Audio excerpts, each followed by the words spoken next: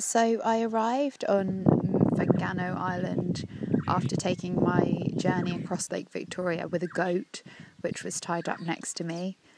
Kept posing for photos and looking out wistfully onto the lake, which was quite sweet. I arrived at Marilyn and Samuel's house, which is quite a typical sort of setup, but they do have quite a lot of houses on their plot of land for various family members. And quite soon after meeting Samuel, he announced himself as a polygamist, so it became apparent that he has 2 wives, and they live in 2 separate houses, and they are not just wives, it's really 2 separate families. So the wives have provided several children on each side, and it's been quite interesting witnessing this sort of very unusual relationship so far, but I'll get more into that later. The minute I arrived, Samuel, the head of the house, immediately suggested that I wash in the lake with soap, which I found quite forward, especially because he told me I didn't need bathing clothes.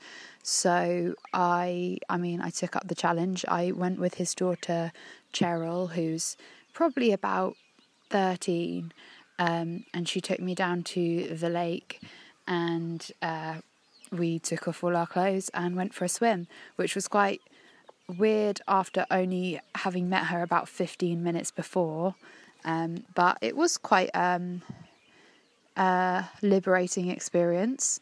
I was told it was a women's beach, so there was no worry about men coming along. And to be honest, it doesn't really seem like the men are around in the day. In general, I think women are left in their sort of home plots and are left to do all of the household duties, obviously, like washing clothes, washing the cooking utensils, generally like preparing meals. It actually takes up a lot of the day because everything's made from scratch. So like chapatis are made from scratch. They make these things called mandazis, which are similar sort of fried sort of doughy stuff, and all of that takes a lot of prep. So I'm staying with Marilyn, who is wife number 2, who came along second, and actually there's some lovely French girls here, and they are staying over on the other side with wife number 1, Grace. And again, I will get more into that later. Let me go back to when I first arrived. So, had my naked swim. I then had quite a funny experience of my own. I was shown to my bedroom, which is basic but very adequate. Got all the sort of necessities like mosquito net and bed, obviously. Bed's very comfortable, actually. And like most things that I need are in there. I tried to push my bike, Corelli, behind the bed into the corner so that I could kind of keep him in the room, just to put my mind at rest. And I was like shoving him in the corner for quite a while, and I couldn't quite fit. And so I just kept pushing, and I was like, what is going on? What is in the way? Turns out a massive reel of barbed wire was in the way. So I was just pushing my front tyre into barbed wire, which is not really what you should do when you don't have another inner tube spare. So that was amusing. It was like, of all the things, why does it have to be barbed wire right here? But I guess it could have been like a nail bomb or something instead. So I will be grateful. Samuel moved out the barbed wire, although he actually just put it under my bed, so I know it's there really close to my head at night. It's because they are constructing a house, and so there is a load of stuff here, materials and stuff that are just waiting to be used for the house. So that's that explanation. But anyway, that happened. Marilyn also wanted to wash all of my clothes, and Cheryl suggested that they wash my bags, which are my bike panniers, because they are filthy and covered in dust. I told them there was really no point because the minute I leave here, they will just get covered in dust again.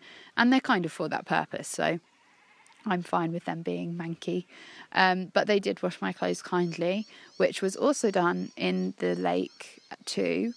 It seems that the lake is the main or actually only water supply here. I suspect that everyone on the island drinks the lake water too. There's a whole load of pots that are, I think, different stages of water filtration. The last one being the clay type of pot that we saw in Sudan. And I suspect that this is all water from the lake that's being sort of purified gradually. I really hope it is being purified because I'm drinking it. And the lake's its whole own subject. First of all, I had a lot of fun in the lake yesterday. We did the washing up, and in sort of African style, the typical way to wash up is to carry everything down to the lake, which is only 100 meters down the garden, and get everything wet in the lake. Also immediately take all your clothes off and dive in the water. Forgot that little detail. That's what Marilyn did as soon as we got down there. So I was like, screw it, I'm doing that as well. So we're both down there, splashing around in the lake, but also washing up in these big bowls that they've got. They're like big sort of basins that you'd bathe a baby in. And we just washed up for half an hour, but also being sort of sunned and being immersed in the lake too.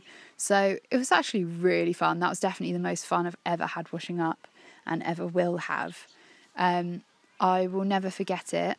However, it was slightly tarnished by the fact that then later I found out that Lake Victoria is actually deemed a very hazardous lake, which is not suitable for swimming, bathing, absolutely nothing.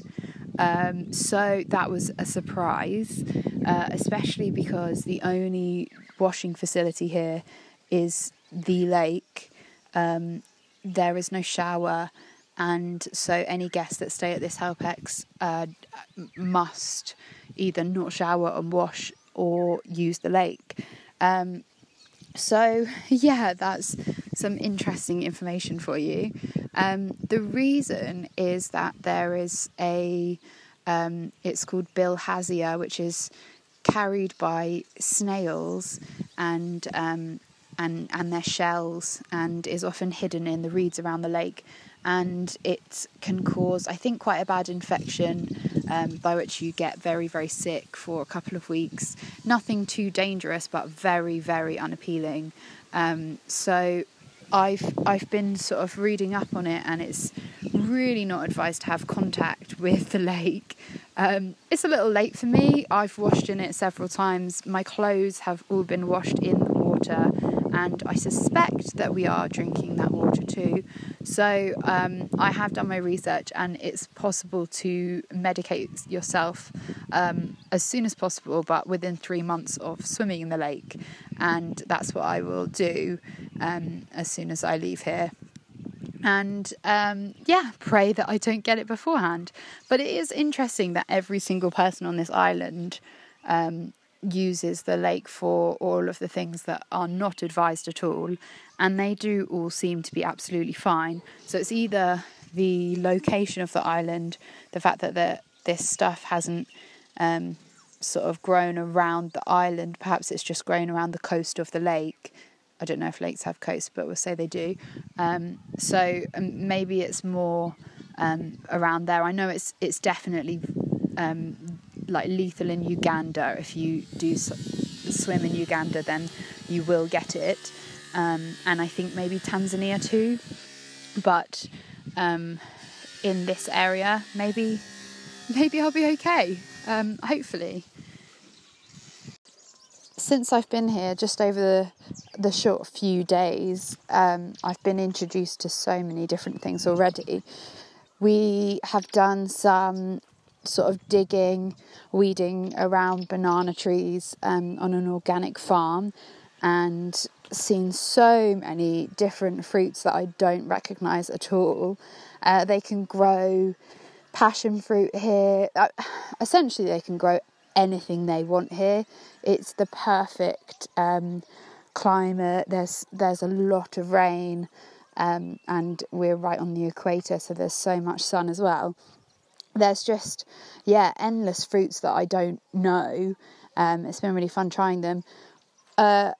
I have noticed that there's a theme in which the fruits that look like some fruits actually taste like other fruits. So there's these fruits that look exactly like limes. They're identical to limes. But if you cut them open, it's like there's an orange inside and it tastes like orange. And there's the same with this fruit that looks so much like an artichoke. It's all bobbly and the same size as an artichoke, but it's a very sweet fruit. So it's really bizarre. The lemons they're green and really big and bobbly, so they kind of look like limes. It's just really bizarre that they're all different but the same. And the passion fruits aren't brown, they're green and also look like limes. That's the fruits. We have been farming around the bananas, which has been really nice. They're huge here, and there's just plenty of mango trees and stuff like that. So we've experienced that side of things, which has been really cool because we're attached to an organic farm, which has let us come and do our sort of helping over there, and taught us a lot about the local produce and stuff as well. On top of that, there are just endless animals. A goat just popped its head over the fence, actually. And there are cows, chickens everywhere, little chicks, loads of birds. Obviously don't eat those kind of birds, but I'm told that there's so much food here that food is not a worry for anyone. I think money certainly is, and like poverty sort of lines in regards to living is, and medication certainly is. I think that's one of the things that everyone struggles the most with. We've had lots of conversations about HIV and how in our country people don't generally die of it. It's not a death sentence, whereas here it seems that it definitely is one, because people cannot afford any kind of medication, and to be honest I don't think it is even on offer, and it's the same for other diseases as well. I think the hospital facilities on this island alone are really not ideal. There are hospitals, but they're very far away, and the road sometimes is impassable, so people are just not able to access hospitals in time. It's really different here in that way. The food seems to not be a problem, but there are a lot of other challenges that come with living on the island, which is such a lovely holiday feel island. There's like beach clubs and small resorts. They're African resorts, so it's not quite how you would imagine like a Western resort, but still it's got a real holiday vibe. There's, as I mentioned, there's 2 French girls here, and we've sort of been hanging out and going to the pub each night with the head of the house, Samuel. That's also interesting because we are the only women in the pub.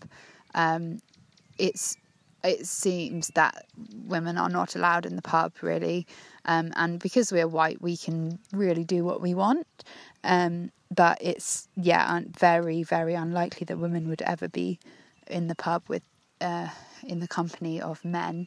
And that those sort of values have filtered through everything here, I think.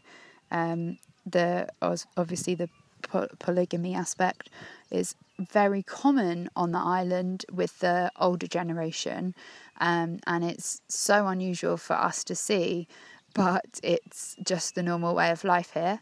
And yeah, it's I don't even know if that is really an old-fashioned way of thinking for us. It's just so alien. But here it seems that the old-fashioned values, like quite chauvinistic values, and women not having very much or any control over anything financial or at all, seems to be the way of life. So it's been really interesting spending time here.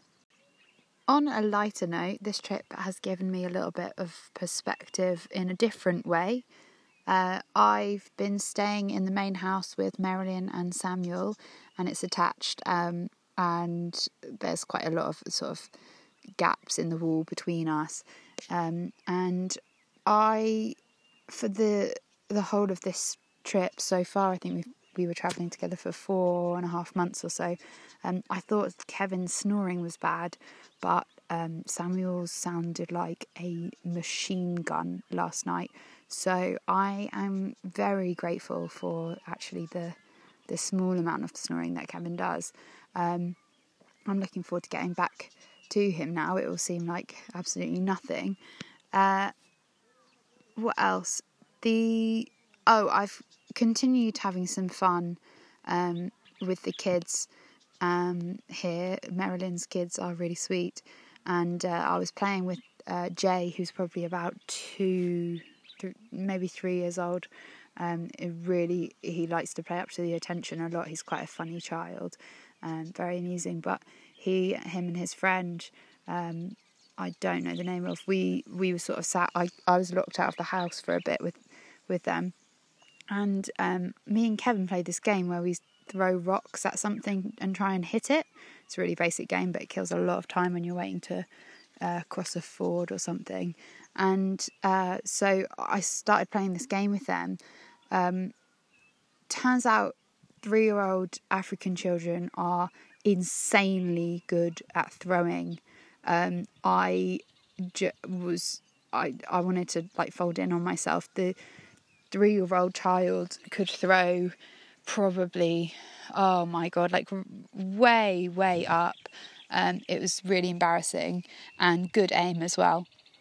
And so I started this game off between them, and they're throwing little rocks, and then it really started to get out of hand, because then they're picking up these massive rocks, because we're kind of on a building site, so they're basically picking up bricks and lobbing them down the hill. I never would have dreamed that you could throw that far, but it was actually going sort of over the trees and down to where a path is that people walk up and down regularly. So, oh my god, I was trying to kind of pacify the situation and encourage them to throw in a different way or smaller rocks, but neither of them speak English at all, and being so young only speak the local language actually, which is Luo, and probably a tiny bit of Swahili, but not much. And I'm just watching them throw these rocks, like seriously that would take someone out. And yeah, it was quite funny. Luckily, Marilyn came home via a different route, and I managed to, like, her appearance actually kind of stopped them doing what they were doing, because they knew that it was not allowed. So yeah, that was absolutely amazing actually. Like, their strength is incredible at such a young age. I was just completely amazed by it. But yeah, that wasn't very sensible, teaching kids to throw stones. That'll teach me when I get my next stone thrown at me by a child, really. Amongst all the wildlife and normal creatures here, I've also discovered a new animal that I call the loo lobster, which I visit every night when I'm on my way to the loo. It kind of scurries out of the door hinge, and it's like something nothing I've ever seen before. I thought it was a spider at first, like a very big spider, but it turns out it looks more like a crustacean. It has like long feeler eyes, and it is honestly the most bizarre thing I've ever seen. it's not very threatening, but it does scurry around, and it's pretty big as well. It's probably 2 inches long. And yeah, it looks like something out of the sea. It's so weird. I need to find out what it is, but at the same time I don't really want to acknowledge there's any others in the world. So I'm hoping that it's just a one-off, like, nature blip, because it is quite vile. It reminds me a little bit of that Ferrari cockroach we saw in Eldoret. And I'm starting to think that there are these sort of weird hybrid insects around here that there aren't in the rest of the world. They're so abnormal looking. But yeah, the Loo lobster is, I mean, I frequently visit. Well, sounds like I've got a problem, but yeah, he's always sort of lurking around that door hinge. And with the Loo lobster haunting my dreams at night, last night there was even more issues sleeping with a goat that was to be delivered this morning to a funeral, which the guys here, they really just refer to a funeral as a dead body, which is interesting. And so this goat was going to be donated to the funeral of this dead body, and would undoubtedly be eaten.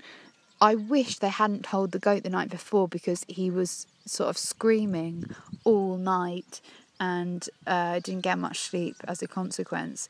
But yeah, the goats here are offered often as some kind of sacrifice. It was the same in Ethiopia. A guy we met was telling us that he was going to go home and drink a goblet of cold goat's blood as part of a ceremony as well. Everyone carries stuff on their head here, which again I've got a bit of an insight to now. It's amazing what they can do. I've spoken to Cheryl about it because she's quite young, and I said, did you have to practice or whatever? And she said, no, it's really easy. So I guess they're doing it from quite a young age. She carries a huge amount of water on her head from the lake up to the house. She's probably carrying about 10 litres. So the strength she must have is insane, and she does it with no problem. They usually wrap something around their head, material that they keep as like their own individual piece of cloth, and yeah, just place the whatever it is. It really is anything. I saw a really well-dressed woman who looked like she just returned from the airport with her whole luggage bag that you would usually drag. It had wheels on it, so she could have dragged it, but that was on her head, balanced carefully, and she was just walking down the street.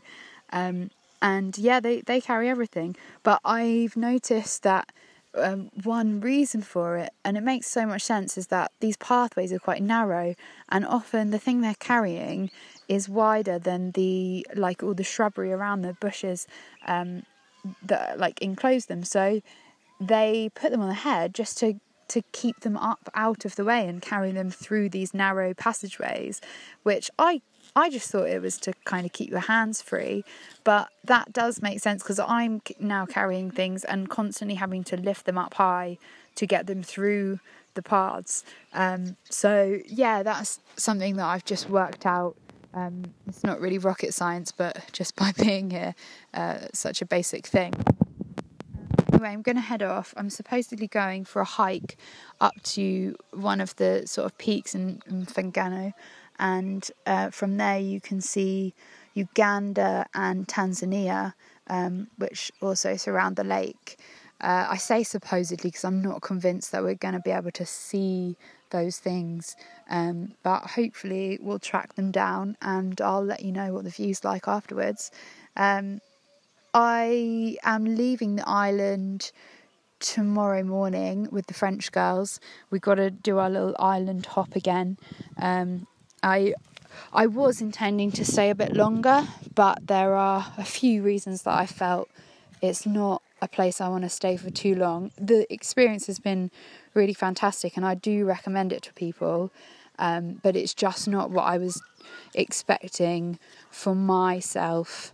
The Help-X falls out of line a little with the other Help-X's that I've done in the past, and so for that reason I'm going to move on. And I have also found it a little unusual, the living situation.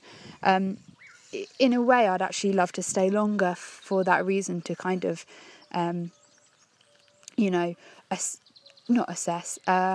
understand the situation better, because it is a very odd one, with, children being split into different households and not seeming the happiest with it. I also feel the father is such a different figure to what we are used to in our own homes. He is very unusual, but I do not want to judge because I'm not living this life, and I couldn't understand possibly after 3 days what this family life is about, and as I'm not willing to stay longer, I have to reserve my judgment. So anyway, that's so serious and boring, but I will check in with everyone quite soon again. Let me know if you have any feedback on these. I think sometimes they're not really falling in with what people expect. There's like a stupid one, and then there's a serious one, or me trying to be David Attenborough or something. And if I have a better idea of what people want to know, then I can please the crowd and the Swedish listener as well. Hey there. All right, I'm going to head now, so take care everyone.